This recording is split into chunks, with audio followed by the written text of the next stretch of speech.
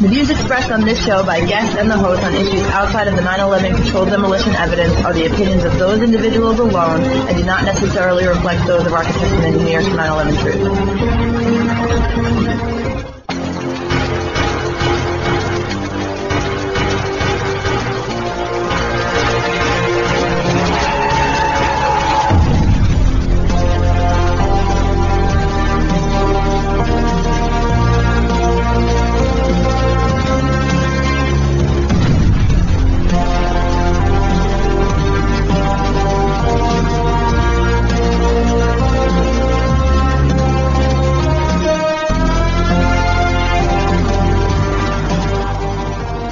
Welcome to 9/11 Freefall. I'm the host, Andy Steele, and we're going to be picking up where we left off in the last episode. If you remember, we were talking about conflicting theories of fire-induced collapses from the other side. They still can't get their story straight when it comes to the Twin Towers.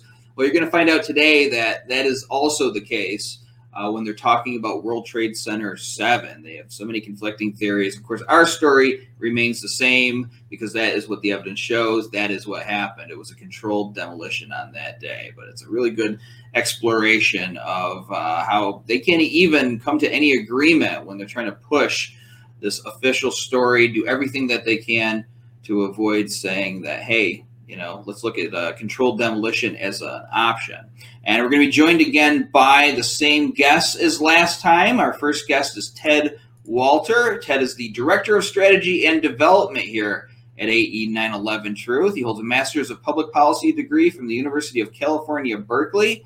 And prior to his current role with AE 9/11 Truth, he was the Director of NYC CAN's 2014 High-Rise Safety Initiative. He was a volunteer campaign manager for AE 9/11 Truth's Rethink 911 campaign in 2013, and the director of NYC CAN's 2009 ballot initiative. He is the lead author of a very important book here in the 9/11 Truth movement that is Beyond Misinformation and also World Trade Center Physics. It's a 13-page publication, and he's also written the 2020 Request for Correction to the NIST World Trade Center 7 report. That is a long intro, but this guy does a lot of work here, so let's bring him into the stream. Ted, welcome back to the show. Thank you, Andy. It's great to be on. And he is joined none other by Roland, who is the CEO here at AE 9/11 Truth, and he's doing a great job. He graduated from the University of California, Berkeley with a Bachelor of Science in Civil Engineering, and he became a licensed civil engineer in California. He served in the U.S. Army Special Forces, where he was trained in the use of explosives.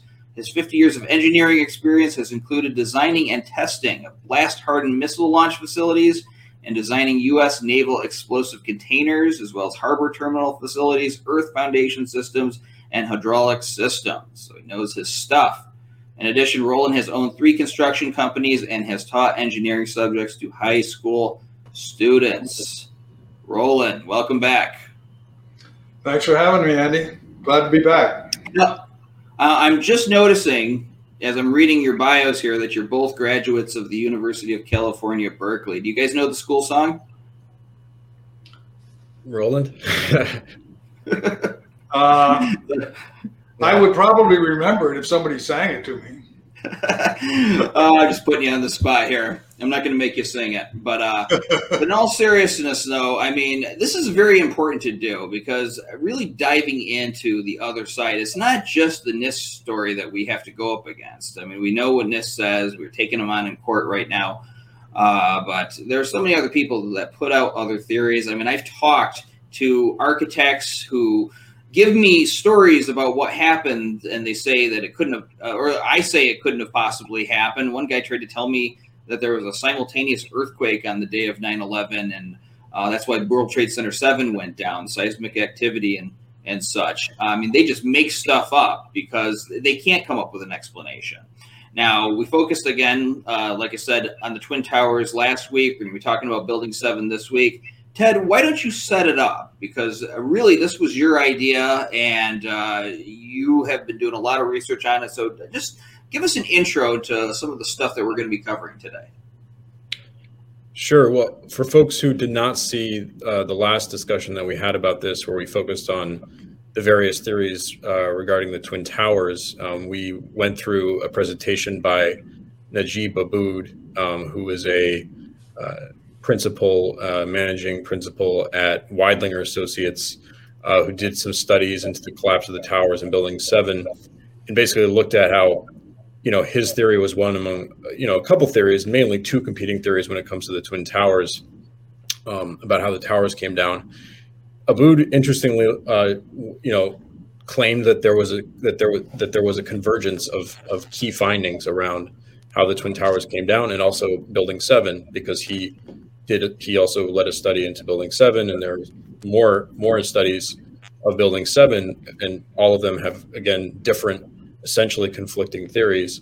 So we looked at his presentation two weeks ago and critiqued it, and I think it's very, in some ways it's so common sense that it can almost be hard to explain. But when you have when the sort of the official narrative that we've been given, and you have two or more different theories that sort of are trying to explain how these buildings came down due to fire, and we're supposed to all accept that it was fire, and yet there is not consensus. They cannot reach consensus.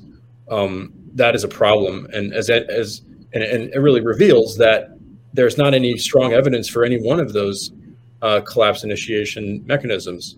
And Roland, rightly stated that this is a real problem for the engineering profession.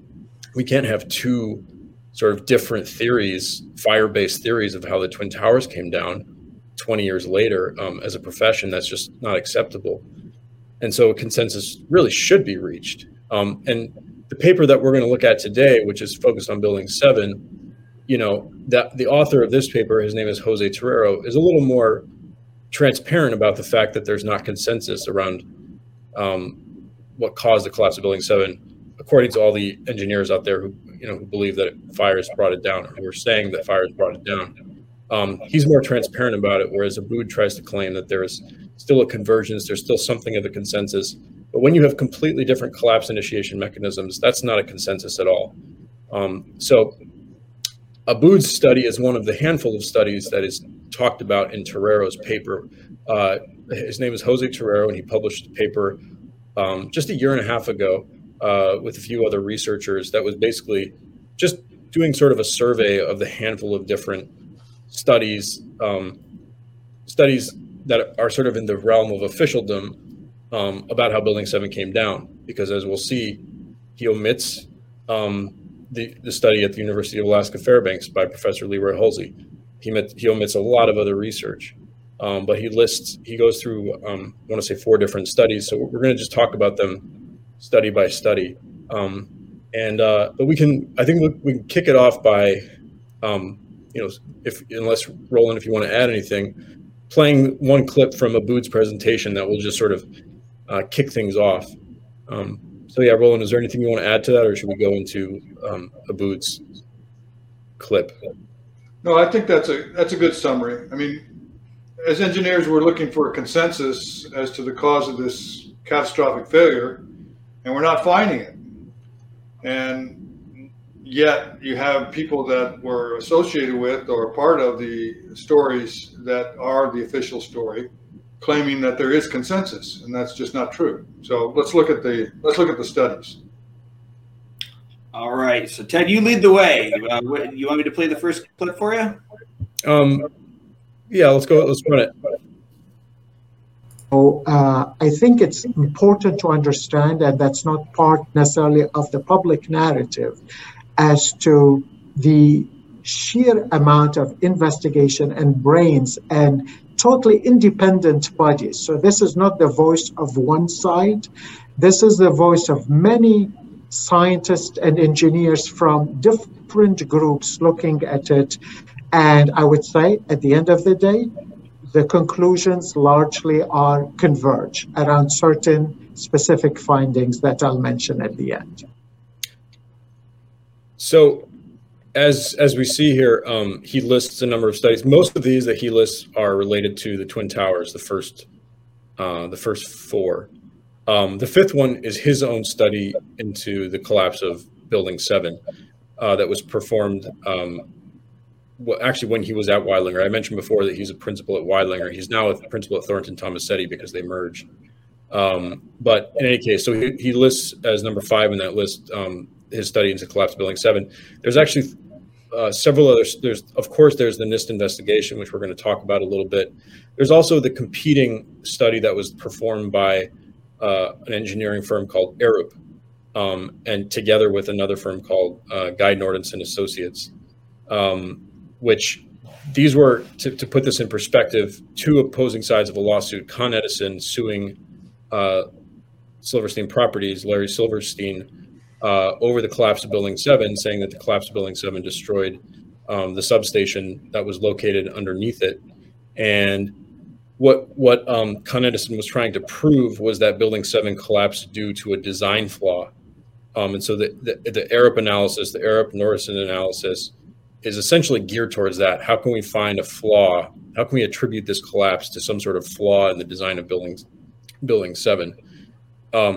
The Silverstein side was interesting. It was trying to prove that there was no way that we could have accounted for the amazing events that happened on September 11th.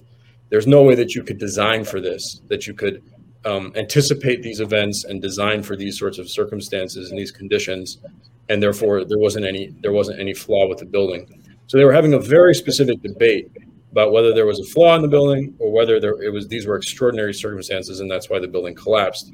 And as a result, I mean, it's kind of odd, and you have to wonder why Con Edison would not actually go for the hypothesis that accounts for all of the evidence, which is that Building 7 was demolished, and sue perhaps Silverstein if they think he's guilty of it, for bringing down the building and destroying their substation.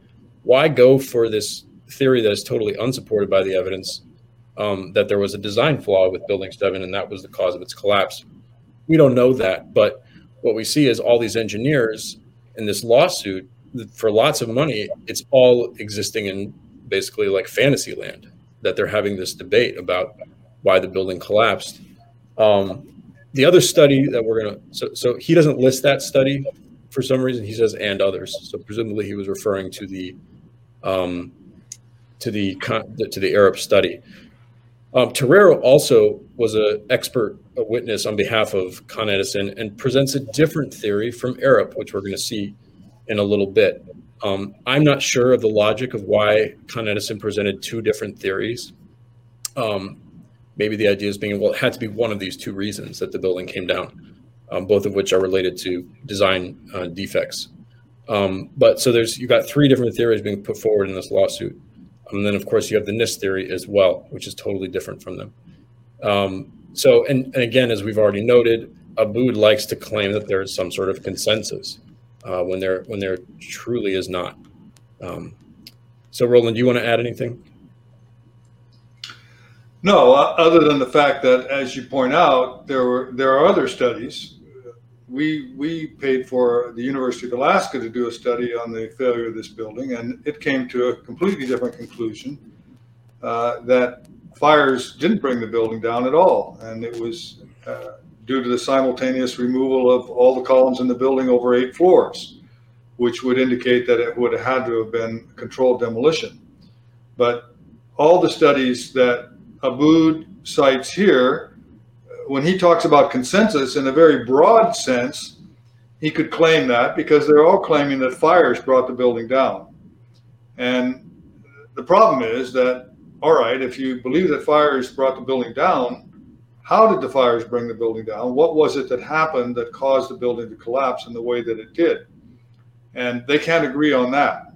So what they're saying is we all come to the same conclusion, but we can't tell you how we came to the same conclusion, which is an anomaly, and it can't stand, really. You can't allow that kind of diversity of conclusion to exist in the literature and in our professional understanding of what happened that day. So let's look at the different mechanisms that they propose for how the building collapsed due to fire. Yeah, and I'll just say, Abood does not go on to talk about Building 7 in the presentation that he gave last fall. which we critiqued 2 weeks ago. But we have this paper from Jose Terrero, which he published a year and a half ago. And so that's going to be the vehicle that we use to look at these different conflicting theories. So Andy, why don't we go to that slide and show. All right, so this is the cover page for the paper and ResearchGate. The Collapse of World Trade Center 7 Revisited. You see there Jose Terrero on the bottom right, and a few other researchers, all from the Hong Kong Polytechnic University. And why don't we jump ahead to some of the key statements in the beginning of that paper? I think they're next.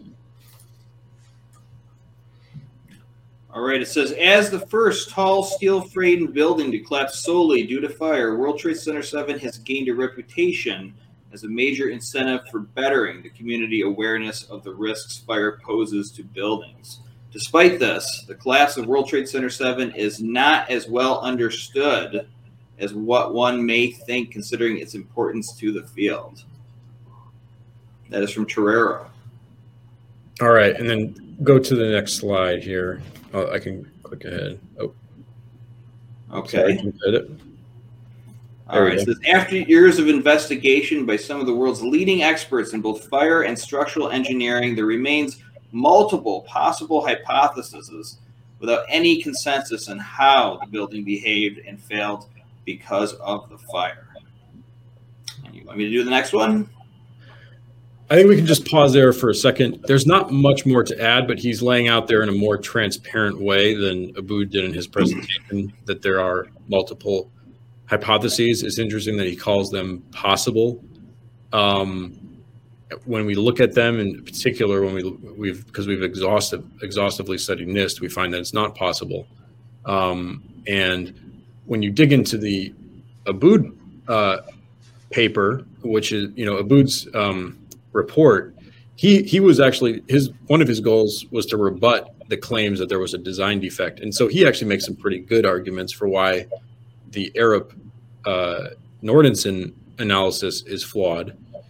So they're actually, when it comes to the lawsuit, they're actually all fighting against each other and trying to say why each other's hypotheses are incorrect.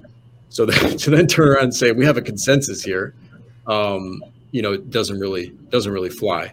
And as I said, Abood makes some arguments against the Arup Nordenson theory that we've also been making, that Tony Zambodi has been making for some time.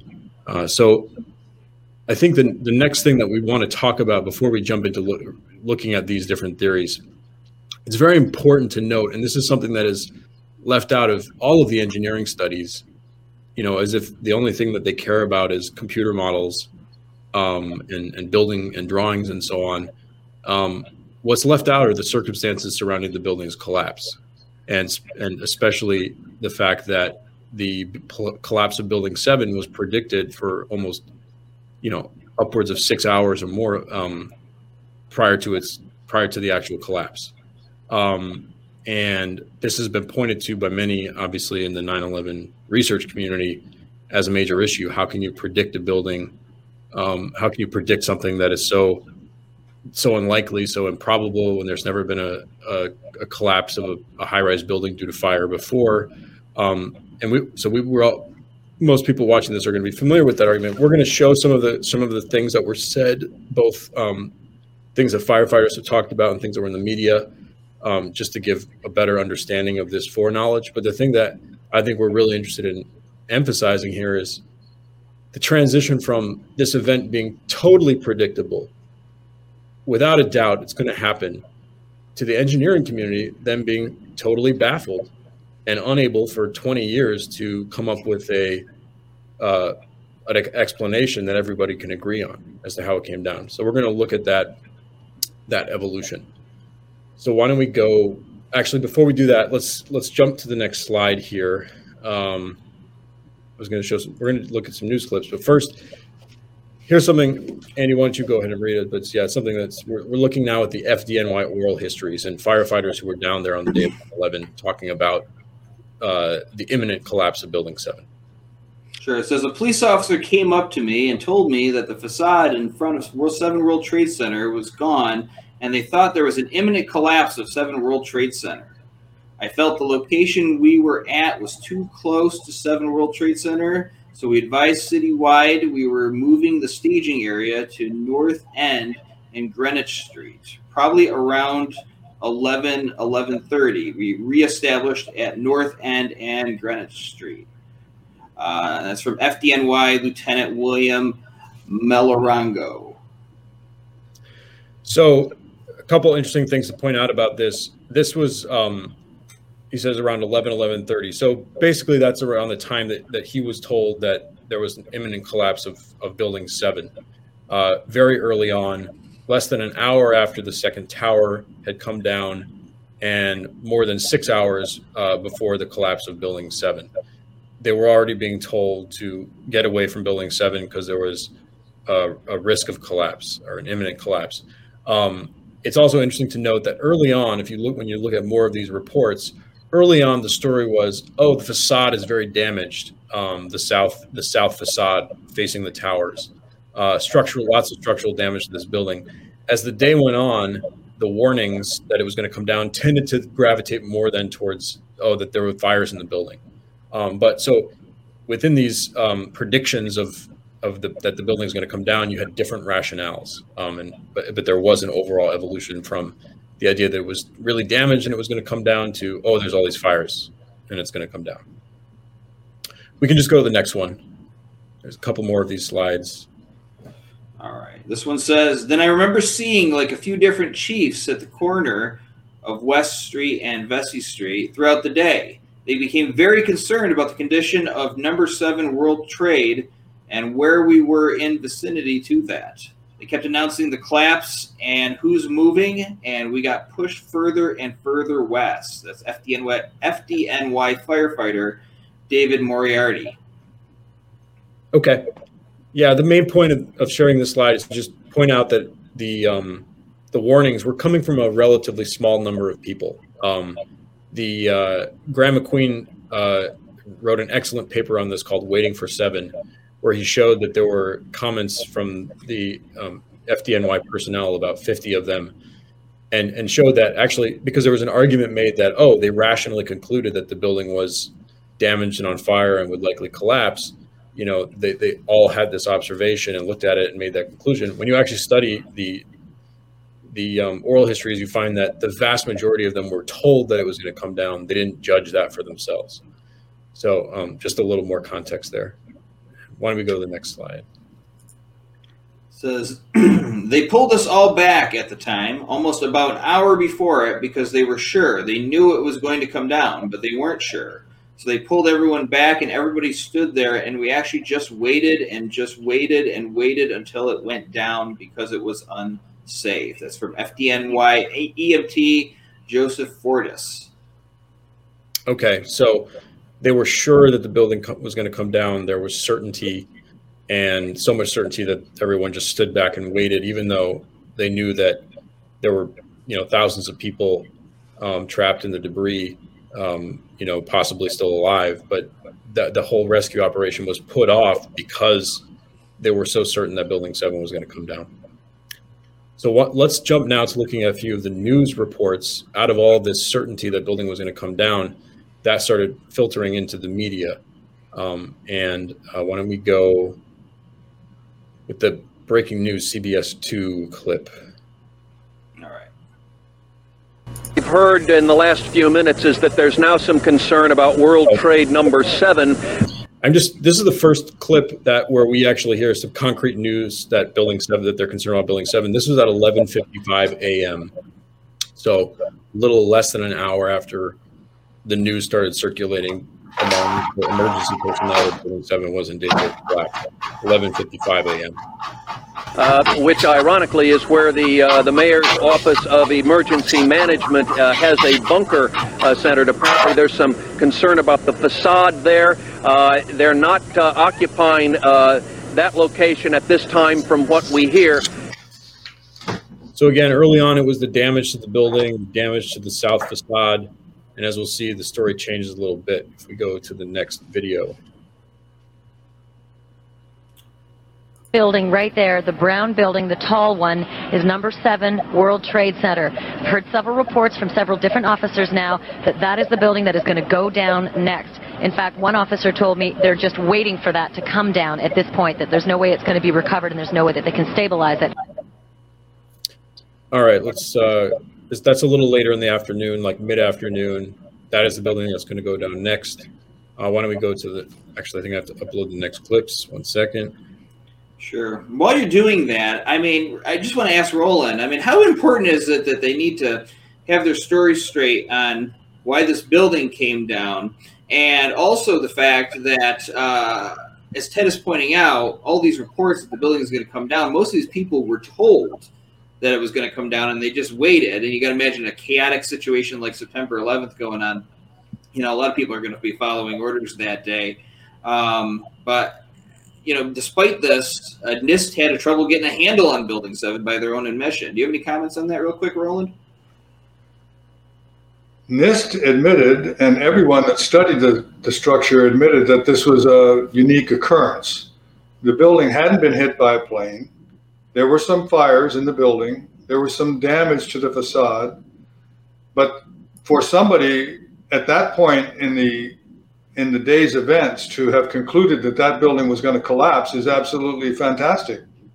I don't see any basis for it. And there was somebody in the chain of command that had the authority to make that kind of a judgment. We've heard in other places, supposedly they talked to an engineer at some point, and the engineer said that the building was going to come down within 4 to 5 hours.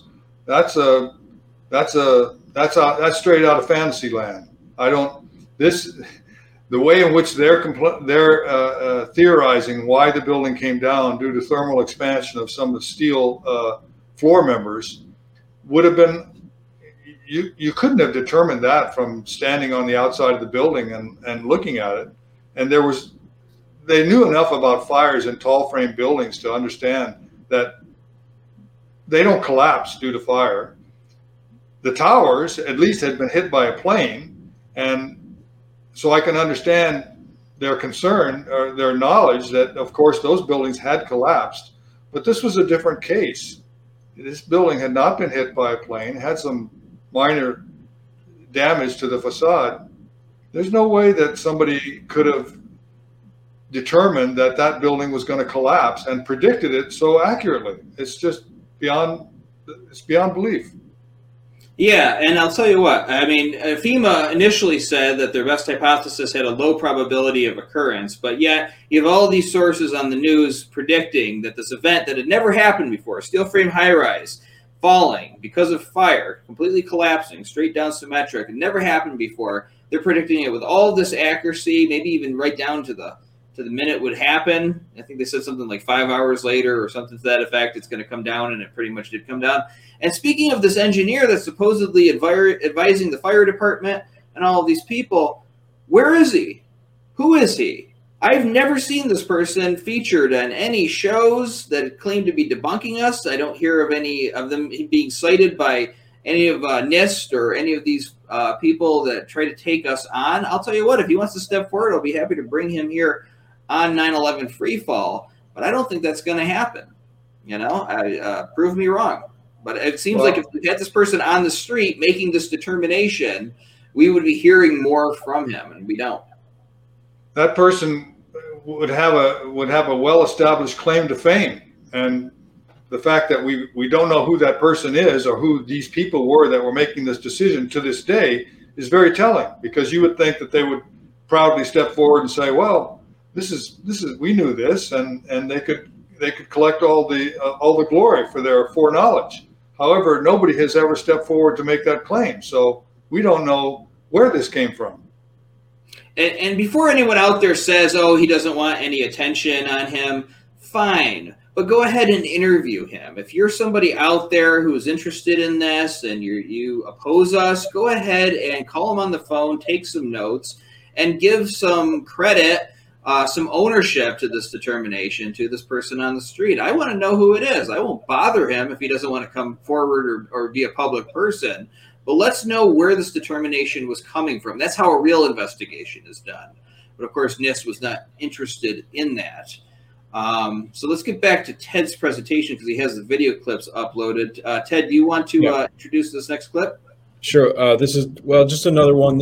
It'll speak for itself, but we do have the one that you guys are referring to with the engineer. The engineer telling them 5 hours. You got 5 hours, and the building's going to come down. So we'll get to that soon. Yeah. So are we able to play this one? I don't think I'm able to play it, Andy. Oh, sure. Here we go. Keep your eye on that building. That's coming down.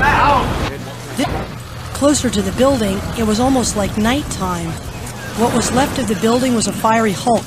The firefighters thought it might collapse. Pieces of the building kept falling. The building is about to blow up. Moving back. Rescue workers pushed people away from the scene. We are walking back. There's a building about to blow up. On flame. Debris coming down. All right. Well, there you have it. That building is going to be coming down. The building is about to blow up. That person, for many years, I figured that was some emergency personnel.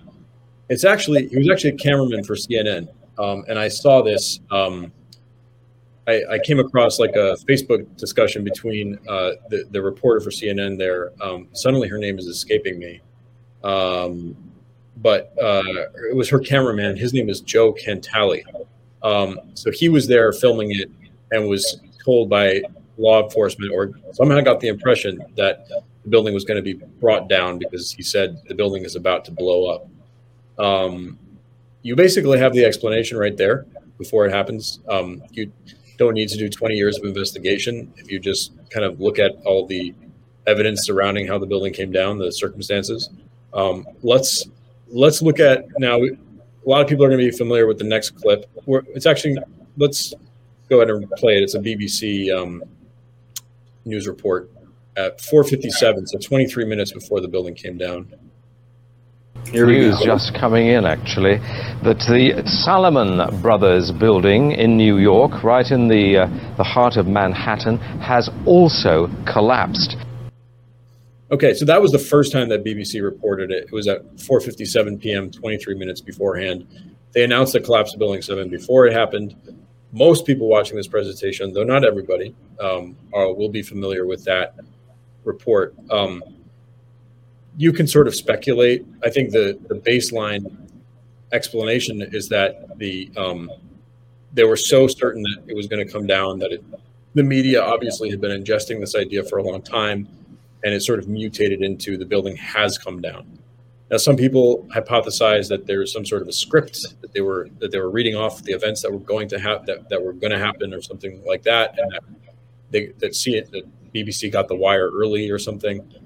I don't know. I don't really know exactly how news is made at a minute-to-minute level.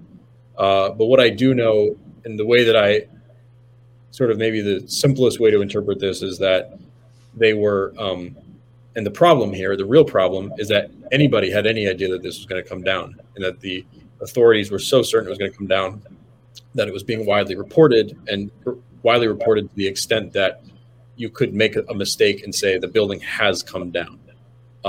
That's, I think, the big issue here. If we look at the next clip, we'll see that another, this is a local CBS, actually reported it just before it happened. This may be happening less than like 30 seconds before it happened. And this will be our first chance for people who haven't seen the collapse of Building 7 yet to actually see it.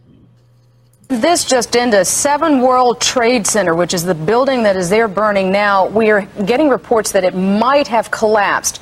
It is the building that has been on fire all day long, and we are getting reports that it might have collapsed.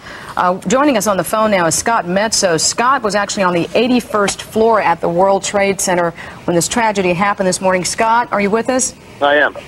Scott, tell us where you were and what you saw. I was in One World Trade Center. I was on the 81st floor, the south side of the building. A little before 9, we heard an explosion. Scott, let me interrupt. You are watching Building 7 at the World Trade Center collapse. That is the collapse of Building 7 at the World Trade Center. So there you go. Let's move on. I think we just got 2 more left here, but these are very important ones. So, okay. You.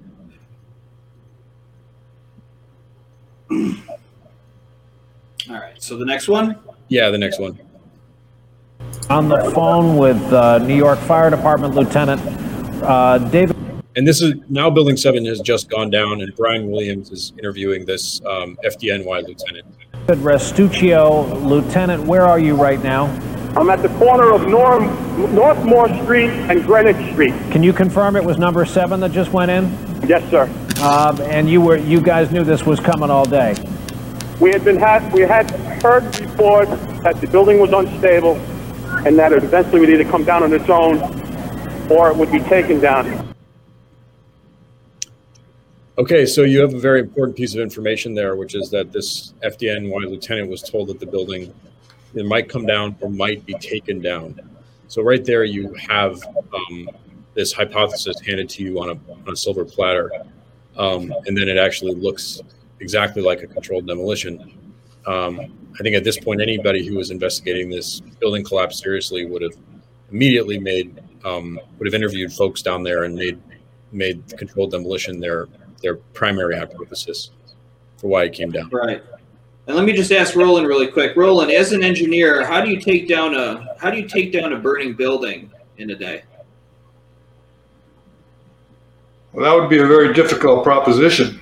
They would have had to plant the explosives, which means you got to get into the building. You've got to know enough about the building plans and its structure to know where to plant the explosives.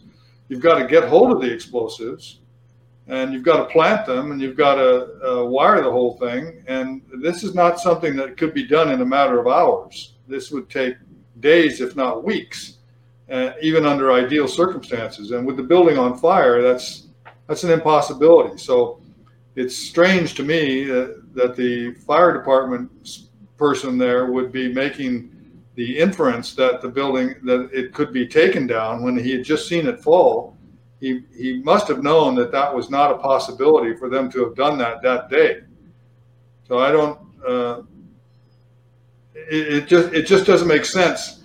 I'm sure that maybe in the beginning they thought, well, let's float the idea that maybe it was taken down by controlled demolition. But any examination of the facts would indicate that was not a possibility unless they had been pre-planted. And so that's why they decided to stay away from that, even considering that hypothesis at all, because to even consider it would have discounted the whole notion that this was due to fires. It would have had to have been something that was pre-planned, and that would call into question all the events of that day and who was responsible for them. Right. Well, next time I have a firefighter on this show, I'm going to ask them, how many times have you been at a fire scene and had people running in with explosive charges under their arms, kind of elbowing past you, saying, okay, you guys do your thing, we're going to do ours. I have never heard of that happening before. It's so ridiculous, but here you go in that clip.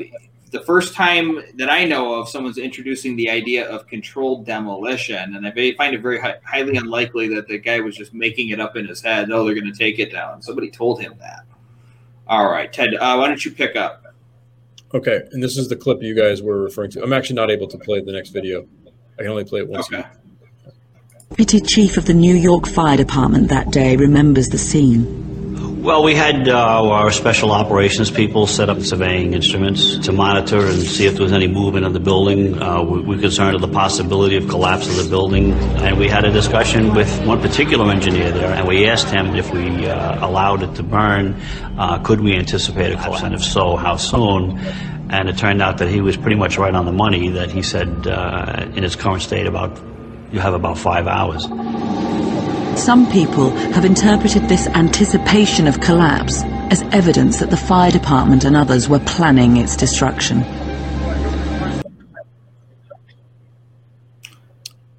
All right. Well, we spoke about that one earlier. Impossible and absurd that somebody could predict the collapse with that sort of certainty, or that anybody would even try and say like, oh, it's going to happen in 5 hours. It's kind of the end of this clip is interesting because they say, oh, this is what people are using this to say that the fire department was involved in a conspiracy to bring down the building. And that's really unfortunate and I think intentional to sort of delegitimize and be sort of divisive and,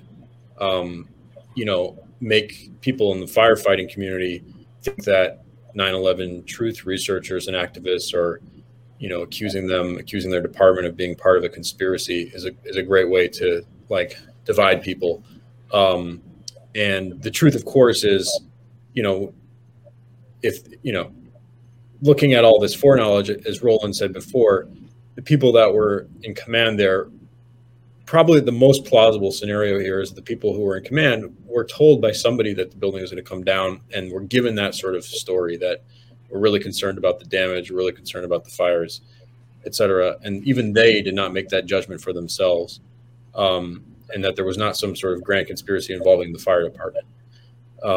So, yeah, I think it's just important to disavow that notion right from the get-go. But, yeah. You want me to play the next clip? I think we want to show a couple slides now, and I think we want to say, okay, everybody knew that this was going to come down. It must have been easy for the engineering community to explain why this building came down if everybody knew that it was going to come down, and had been saying so all day. And if this engineer knew 5 hours in advance that it was, clearly this event was very, very explainable. So why don't we see what the engineering community had to say about it in aftermath? Here's what the quote says. It says, engineers and other experts were for weeks still stunned by what had happened to 7 World Trade Center. Experts said no building like it, a modern steel reinforced high-rise, had ever collapsed because of an uncontrolled fire, and engineers have been trying to figure out exactly what happened. That's from James Glanz of the New York Times, one of our favorite newspapers around here.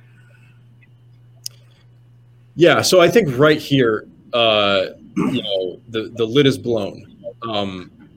When you juxtapose the foreknowledge with the inability of the engineering community, the shock, them being stunned, right there, the story falls apart. I don't know, it's like why were they stunned if everybody at the scene knew that it was going to come down? Why didn't they talk to that engineer who said, you've got 5 hours and this building is going to come down? There's an obvious discord here that exposes that the foreknowledge was entirely based on somebody having knowledge that the building was going to be brought down. And so now you have this engineering community with all these, leading experts in the field studying this collapse as if it's some kind of mystery. And that's what happens for the next 20 years. And now Jose Terrero is telling us, and as we'll see in a little bit, it's still a mystery. We'll never know. We'll never know exactly why the building came down. And sadly for the engineering profession, and sadly for the world, the engineering profession by and large, has its head in the sand, or the people that have been called upon to explain how these buildings came down have their head in the sand. Why don't we look at the next quote? And this is you already mentioned this. This is FEMA's statement in the spring of 2002. And let me just add before I do that, according to NIST, the reason that Building 7 came down was because of thermally expanding beams pushing into a girder. How do you make that determination that event is going to happen from the outside of the building? Was this engineer on the inside measuring the beams with a little tape measure and saying, okay, about 5 hours now? Doesn't make any sense. All right, next slide here. The specifics of the fires in World Trade Center 7 and how they caused the building to collapse remain unknown at this time. Although the total diesel fuel on the premises contained massive potential energy, the best hypothesis has only a low probability of occurrence. And that is from FEMA's performance study, May 2002. Yeah, so here now the lid is completely blown. There's no way that people on the scene should have been able to predict something that FEMA says has only a low probability of occurrence. The best, after 9 months of thinking about it, the best thing that they can come up with, the best hypothesis, has only a low probability of occurrence. How they don't know, FEMA doesn't know 8 or 9 months later, even though everybody at the scene knew before it was going to come down. I don't know of any example in history of an event that could be predicted beforehand and then not be impossible to explain afterwards. When something like that happens, you say, how did the people know that it was going to happen? You know, if somebody, I mean, we can use some grim metaphors here, some comparisons. Like somebody says, oh, Ted has a cough this morning. He's going to die tonight. And then I die. And then the coroner can't understand why I died. You would be asking the person who said I was going to die, you know, what happened. But that sadly has not happened here. All right, moving on to the next slide. Yeah, I think, yes. Okay. It says the World Trade Center towers and World Trade Center 7 are the only known cases of total structural collapse in high-rise buildings where fire played a role. That is from NIST. Final plan, August 21st, 2002. Yeah, so this was at the launch of the NIST investigation a couple of months after FEMA released its report. As we pointed out in the last discussion 2 weeks ago, NIST is saying what the conclusion is at the beginning of their investigation. They have a predetermined conclusion. But we also just are 2 months removed from FEMA saying that the best hypothesis has a low probability of occurrence. So why is NIST so certain that it was fire? You know, obviously we know why, but let's move to the next one. So the NIST investigation starts in August of 2002. How long does it take? NIST is trying to finish this investigation in 2 years. Then it becomes 3 years. Then at the end, in midway through 2005, they say, oh, we're not going to be able to release our report on Building 7 along with the Twin Towers. It's going to take us longer. They released their report on Twin Towers in 2005. Then we get to 2006, the spring of 2006. What does Sham Sunder have to say? All right. Well, this is Mark Jacobson of New York Magazine. Right. He said NIST did have some preliminary hypotheses. He's quoting Sham Sunder here. Okay. Yeah, NIST did have some preliminary hypotheses on 7 World Trade Center. Dr. Sunder said, we are studying the horizontal movement east to west internal to the structure on the 5th to 7th floors. Then Dr. Sunder paused, but truthfully, I don't really know. We've had trouble getting a handle on building number 7. All right, so 3.5 years into their investigation, they're still having trouble getting a handle on building 7. I think that it's self-explanatory. If you're not going to look at the most likely hypothesis and the only hypothesis that's really possible, you're going to have trouble. So why don't we go to the next one? And I think okay. I'm sorry. We can go back to Shyam's last statement, and we'll go now to a video clip. So of this is in 2008. Sham Sunder presenting at the release of the draft report of Building 7 in August 2008. We play the next video clip, Andy. Was why really did this building come down? And as we dug into it more carefully, we first looked at whether the columns may have had fuel because of the lot of diesel fuel that was stored in the building, and we quickly, based on some calculations, figured out the fires that had to have been there for a very long time from the diesel fuel to actually bring this building down. And therefore, we then had to look further. And as we dug into it, we figured out that there was a phenomenon that we had not previously recognized in current practice, the issue of thermal expansion, which actually could cause this particular problem to happen. But that insight, we didn't have that insight till early last year, early part of 2007. Okay, so basically what he's admitting there is that they didn't have any idea until 2007. 2007, after almost 5 years of investigating, they finally came up with their theory. It was something that they had just never considered before. And it was something that has never been sort of considered in design practice as being an issue of how buildings can collapse due to fire. That you can, when he talks about thermal expansion, talking about, beams, girders heating up and expanding because of the heat. That had never been considered as something that could really bring a building down. And it took them 4.5 years to come up with the idea. I think that's an important thing that is often overlooked, is how long it took NIST to come up with that theory.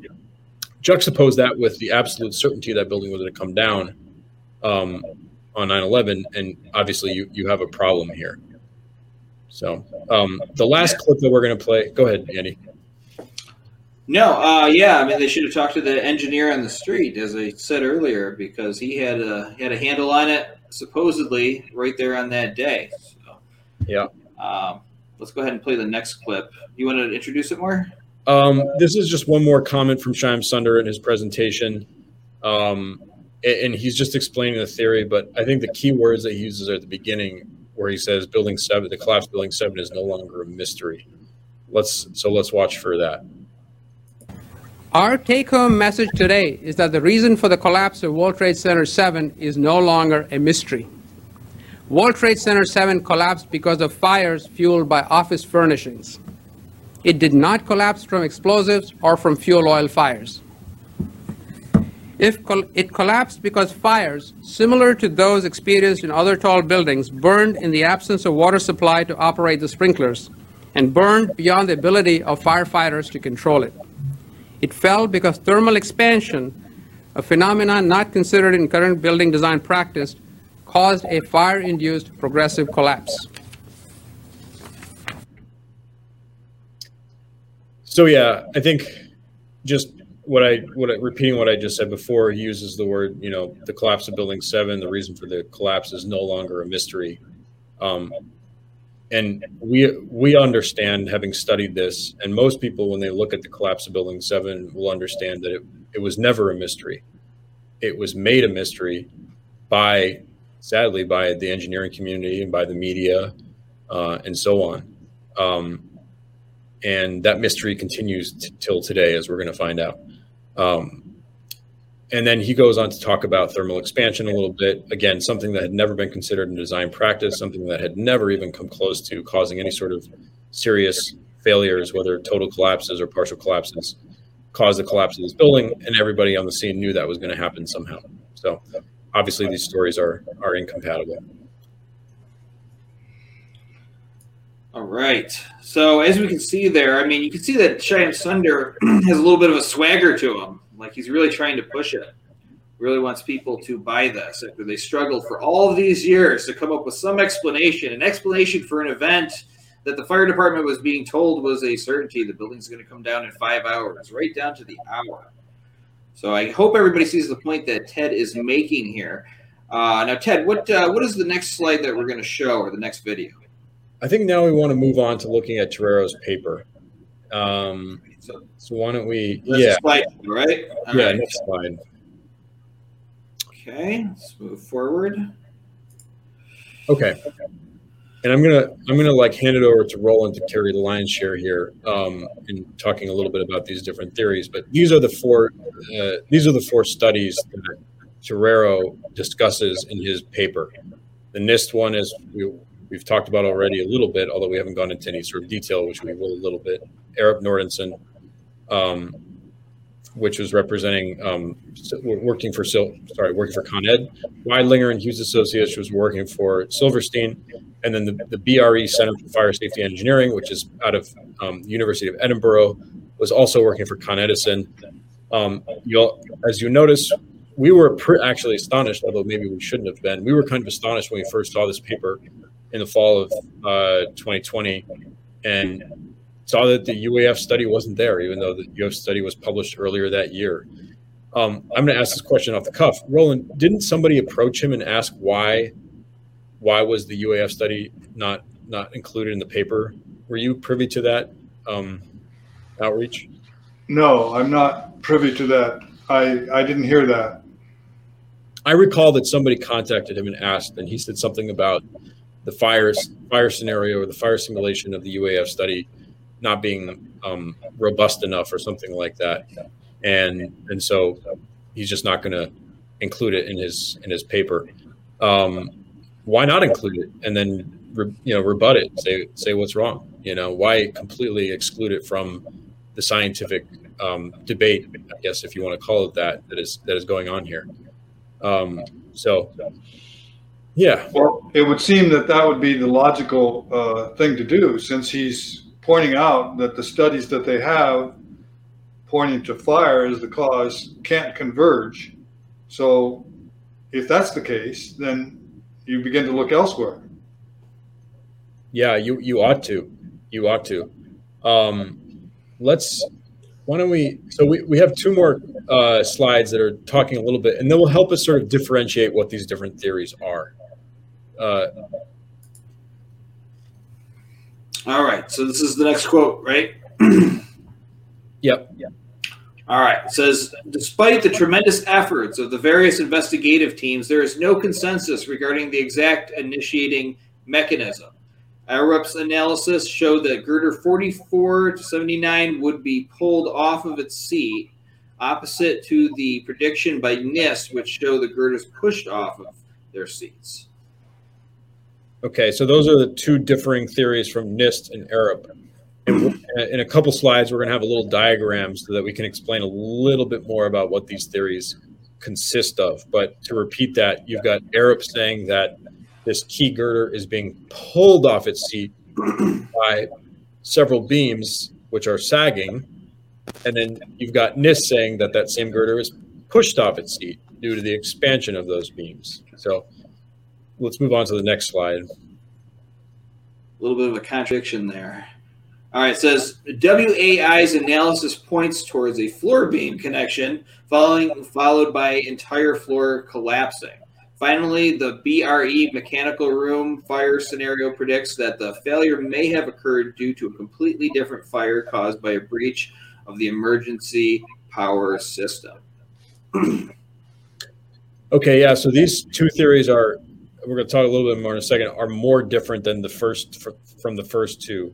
The theory at the top of the slide, Weidlinger's, has to do, essentially said like a lower floor, saying that floor was just super heated and collapsed, and because the other floors below it were super heated with outrageous temperatures that wouldn't have been really possible, all those floors collapsed on each other. That's just the starting point of their theory. And then there's this other totally different theory from Torero at the BRE Fire Safety Institute, which has to do with a fire much lower down in the building. So why don't we go to the next slide, and maybe Roland can talk a little bit more about the different theories here. Roland? Okay, well, this is the floor plan, and the Weidlinger and the Arup and the NIST reports all focus on this particular section of the northeast corner. These are the longest beams in the building, the 5 horizontal red lines that you see there. And so the NIST report and the Arup report say that it was the thermal effect of the fires on these 5 beams that led to the initiation of the collapse.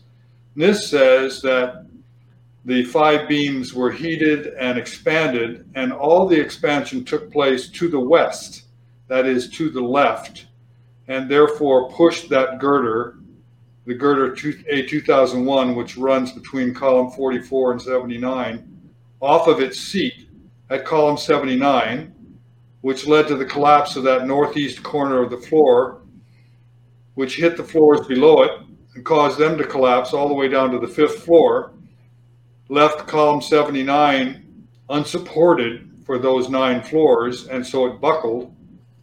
That buckling led to the failure of the column adjacent to it, 80, which is hidden there under the label for column 79, and then column 81 failed. So those 3 columns on the east end of the core had failed, which led to a progression of collapses across the core, and once those collapsed, they pulled in the perimeter columns, and that's what led to the collapse of the building. So the difference there is that NIST claims that the east wall of the building did not move, and the expansion of the 5 beams pushed girder A2001 off of its seat at column 79. The Arup report said that the east wall of the building was flexible and that the beams pulled the girder off of its seat at column 79. When after the fire had gone by, they sagged, and it was the shortening of those beams that pulled the girder off of its seat at 79 and led to the same sequence of events that NIST called for. So there's 2 different mechanisms there, both related to the thermal effect of the fire on the beams in the northeast corner of the building.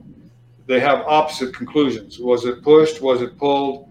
Well, that's a contradiction that has to be resolved. Then the Weidlinger report focuses on the beams further down along the east side that run between the beams that run into column 79, the beam that goes between 79, 80, and 81. That girder has beams also framing into it from the east side. And Weidlinger claims that the fires on the 9th floor were so intense, 8th and 9th floors were so intense that they broke those connections. The girders between 79 and 80 and 80 and 81 were, those connections failed.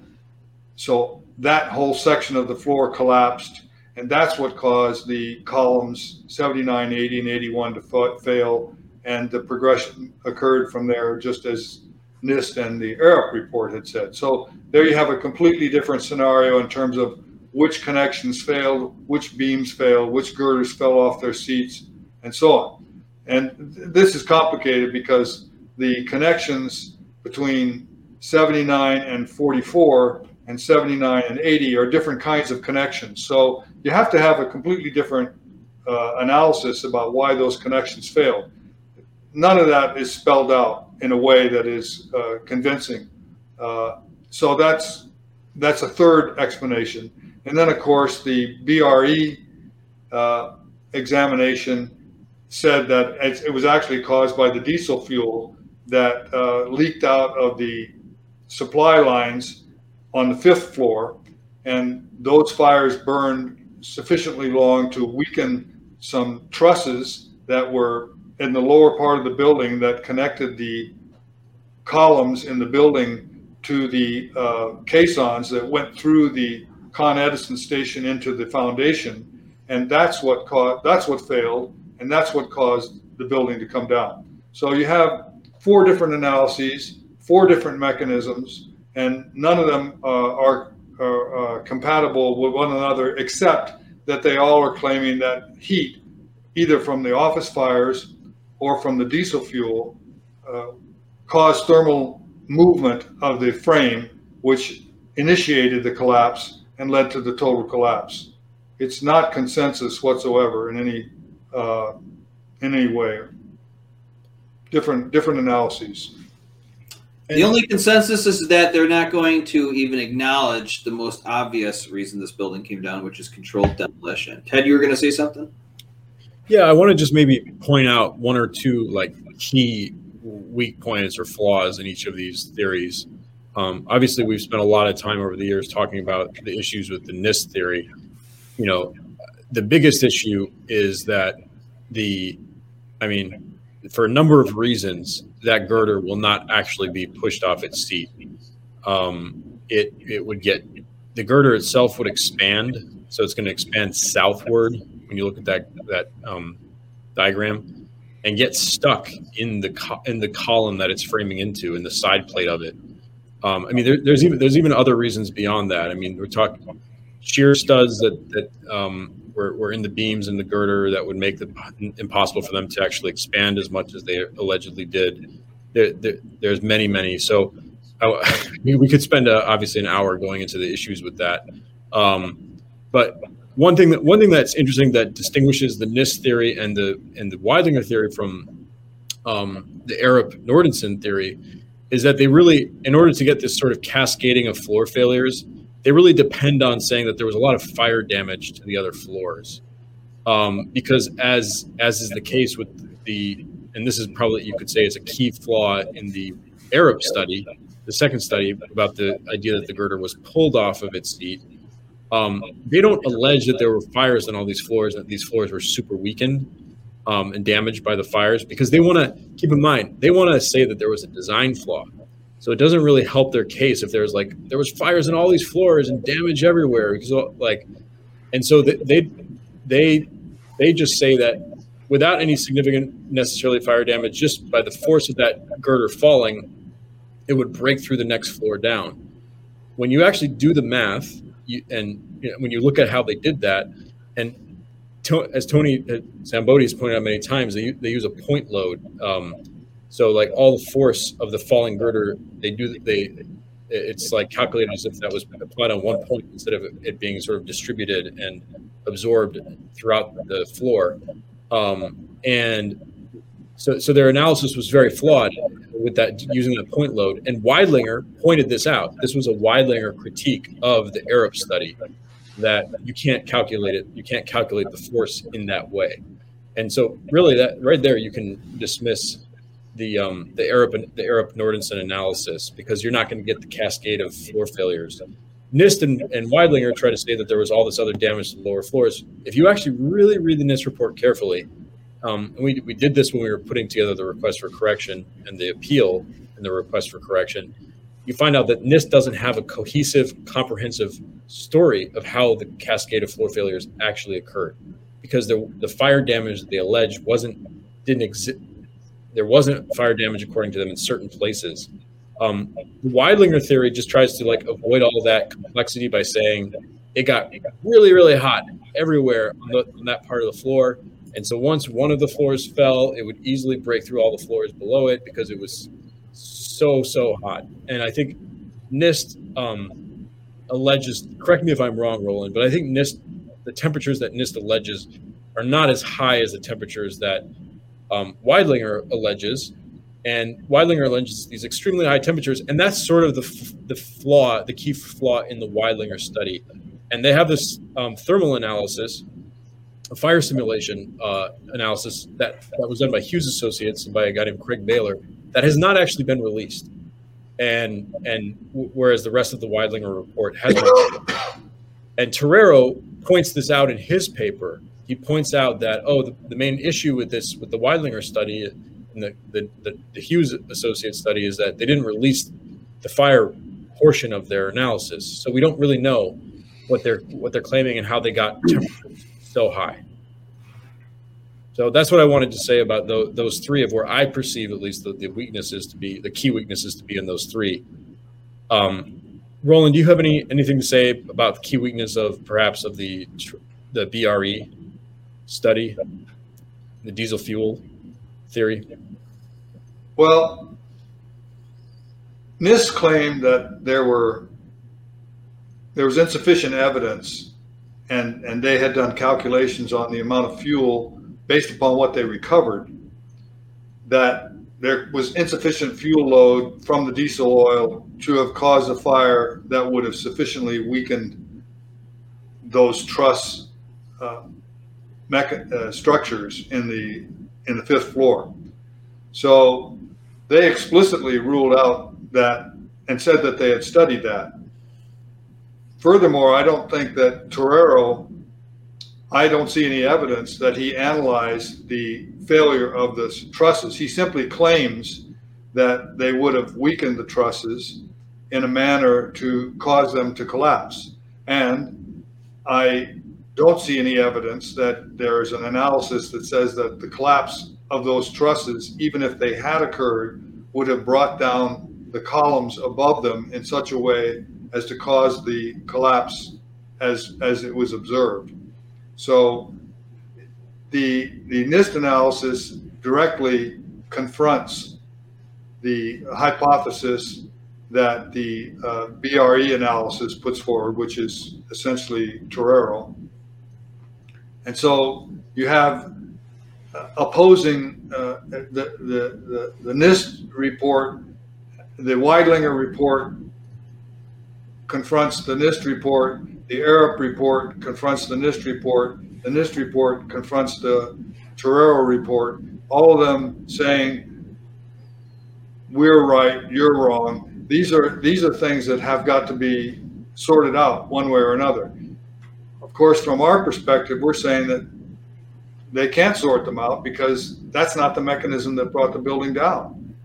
And even when you try to make their analyses work, you can't get a result that shows the building coming down in the manner in which it did. So the conflicting reports amongst these four analyses would indicate that none of them are valid, and there needs to be another look. And the UAF report provided that analysis and said, we looked at fire, we looked at all these different mechanisms for fire causing the failure. We can't make the building fail using fire, thermal expansion as the mechanism, and therefore we looked for something that would work, and this is the only way that we can bring it down in the manner which was observed, which is take out 8 floors of columns in all the buildings pretty much simultaneously. So the fact that the Torero report here, released last year, says that there's no consensus would indicate that they would be looking for another theory.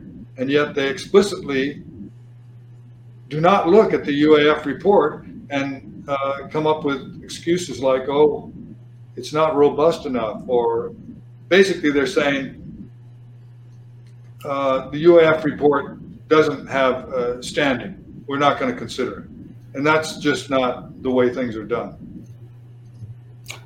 Now, who was it who said that it wasn't robust enough? Was that Abood? It was Torero. Oh, Torero. Okay. So we'll put your money where your mouth is then. Come on video, or come on, you don't have to come on this show, but you can make your own video, do your own presentation, and critique the University of Alaska report. That is what they do in the engineering community, is it not? That's what they do in science. Don't just say it's not robust. Show us. We want the criticism. We want the critique. We want you to at least demonstrate that you know what you're talking about, because I don't think that you probably do. But again, for it not to be considered as one of the hypotheses, or actually as one of the studies that is part of this dialogue, just shows that they don't even want to look in this direction. And it seems like they would. It seems like they would be interested in a new investigation into this building's quote-unquote collapse, which is what we asked for. It's the only thing that we asked for, considering the fact that we don't even have a clear idea on what really happened. I mean, we have a clear idea, but they don't. So why not support a new investigation? Why not give us what we want and consider all possibilities, even the use of explosives? That's how science is done. And of course, 9/11 is such an important event. Why wouldn't we get a better idea of what ultimately felled this building? All right. Are we moving on to the next slide, Ted? Yeah, I think we can. And I think we're just kind of wrapping up here. I think this is a conclusive statement. All right, let's read it. There is consensus amongst the investigators regarding two main aspects of the collapse of World Trade Center 7. Fire was the primary cause of the failure, and the failure initiated in the east side of the building, somewhere in the lower 14 floors. And that is the collapse of World Trade Center 7 revisited from Torero. I'm going to go mute because my dog is barking, so bear with me. Go on, Ted. Well, you know, again, it's consensus. First of all, these 2 points to have consensus on, I mean, this is a very, very low bar for consensus. It was fire and somewhere below the 14th floor. I mean, that's not much of a consensus when you consider that if you really want to understand how this building came down, the engineering community, if we're to trust at all the idea that this building came down due to fire, there should be one theory at this point. And you know, Roland has made that quite clear, better than me. Yeah, that's really all I got to say about it. Roland? Yeah, again, this is not consensus. This is a generalization that, when you look at the specifics, falls apart. You've got four different hypotheses here of the initiating event. It's critically important for the engineering community to understand which of those four events is true, if any of them are. And since they all conflict with one another in one way or another, then perhaps it's time to look outside of that consensus, especially when you have a report done by a structural engineering professor of some standing in the community, long-standing authority. He is this was a 4-year study that he carried out, and he came to the conclusion that fire couldn't make it happen. So if the four leading official stories in regard to this event can't agree on how the fire brought the building down, then it's time to look at another mechanism. And the fact that they are adamantly refusing to look at that other theory is an indication that there's something going on here that is not it's not ethical. This is not the way things are done. The scientific method, as practiced in the engineering community, calls for a dialogue between sometimes opposing points of view, and in the effort to explain each view, the truth is going to come out. And that's not what's happening here. One side is being suppressed, and the other side has no consensus. So therefore, we have not resolved this problem, and we need a new investigation. Absolutely. All right, let's move on to the next slide here. Okay, and it says, the collapse of World Trade Center 7 remains to this day a unique event in the history of structural fire engineering. Despite occurring nearly 20 years ago, there is no real way to know what exactly caused its failure. And that is from Torero himself. Ted? Are we able to play the video? Not that we need to. It's sort of a shorter version of a video that we already saw, where the Joe Cantali, the cameraman, is saying the building is about to blow up. So mainly this was just to bring it to a close and say, you have a wild goose chase on one side for, a consensus on a fire-based theory that's never going to be reached, pretending that it's a mystery that we can never know. And then, of course, you have people on the day of 9/11, before it happened, saying exactly what was going to happen and what the cause was that it was going to blow up. It's really unfortunate to see, and it's mind-boggling, boggles the mind, that all of these engineers are in this fantasy land, and not willing to take their heads out of the sand. Roland? It's not acceptable to say that there's no real way to know what exactly caused its failure. I think Torero is deliberately raising his theory at this point in time as an explanation that's to point out that there is no explanation. And I think that's really, it's destructive to our profession for somebody in his position to be making that kind of statement, as if to shrug his shoulders and walk away and say, well, this is something that we just don't understand and we never will understand. That's not the way that we work. We can't afford to do that. If we don't understand something, we need to find out how to understand it, and we need to persist until we do so. And what we're getting here is a suppression of dissenting view that has merit on its face, and instead it's being dismissed without discussion, and we're being told there's no way to understand what happened. Not acceptable. Not acceptable at all, unless you want the public to remain quiet. You want the general public to basically write this off as an academic issue, barely understand it, and just rely on the fact that they heard somebody on TV somewhere say it was a fire-induced collapse, loaded with a bunch of jargon, and move on with their lives. But basically, they have no idea why this building came down, or maybe they do have an idea, and maybe their idea leads them to us being right. You know, again, if the University of Alaska study is not robust enough, if it falls short in some way, then go out there and prove it. Don't just say it. Put your money where your mouth is, but they aren't going to do that because they really can't refute it, and they can't refute all the evidence, and more importantly, they can't refute common sense. You watch Building 7 fall, it looks like a controlled demolition. It most likely is. And then when you look into that evidence and see it all for yourself, and you see these horrible stories that NIST is putting out, that's the official one, and then all these other conflicting reports, you know in the end that is what happened. And that's why, at the very least, we need a new investigation. Any final thoughts from you guys? Well, the answer is right there. I mean, the answer, it's not a mystery, you know, so we got to keep at it. I think it's working, you know, although albeit slowly, but you know, it's not a mystery. That's, I think, one of the important things to keep drumming home here.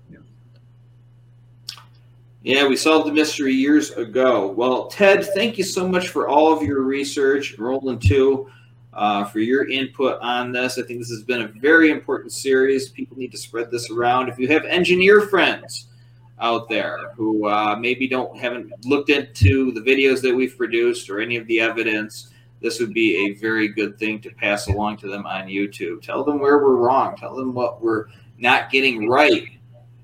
And use this as an outreach material. But guys, thank you so much, and thanks for coming on 9/11 Free Fall today. Thank you, Andy. Thanks, Andy. Thanks for all you're doing.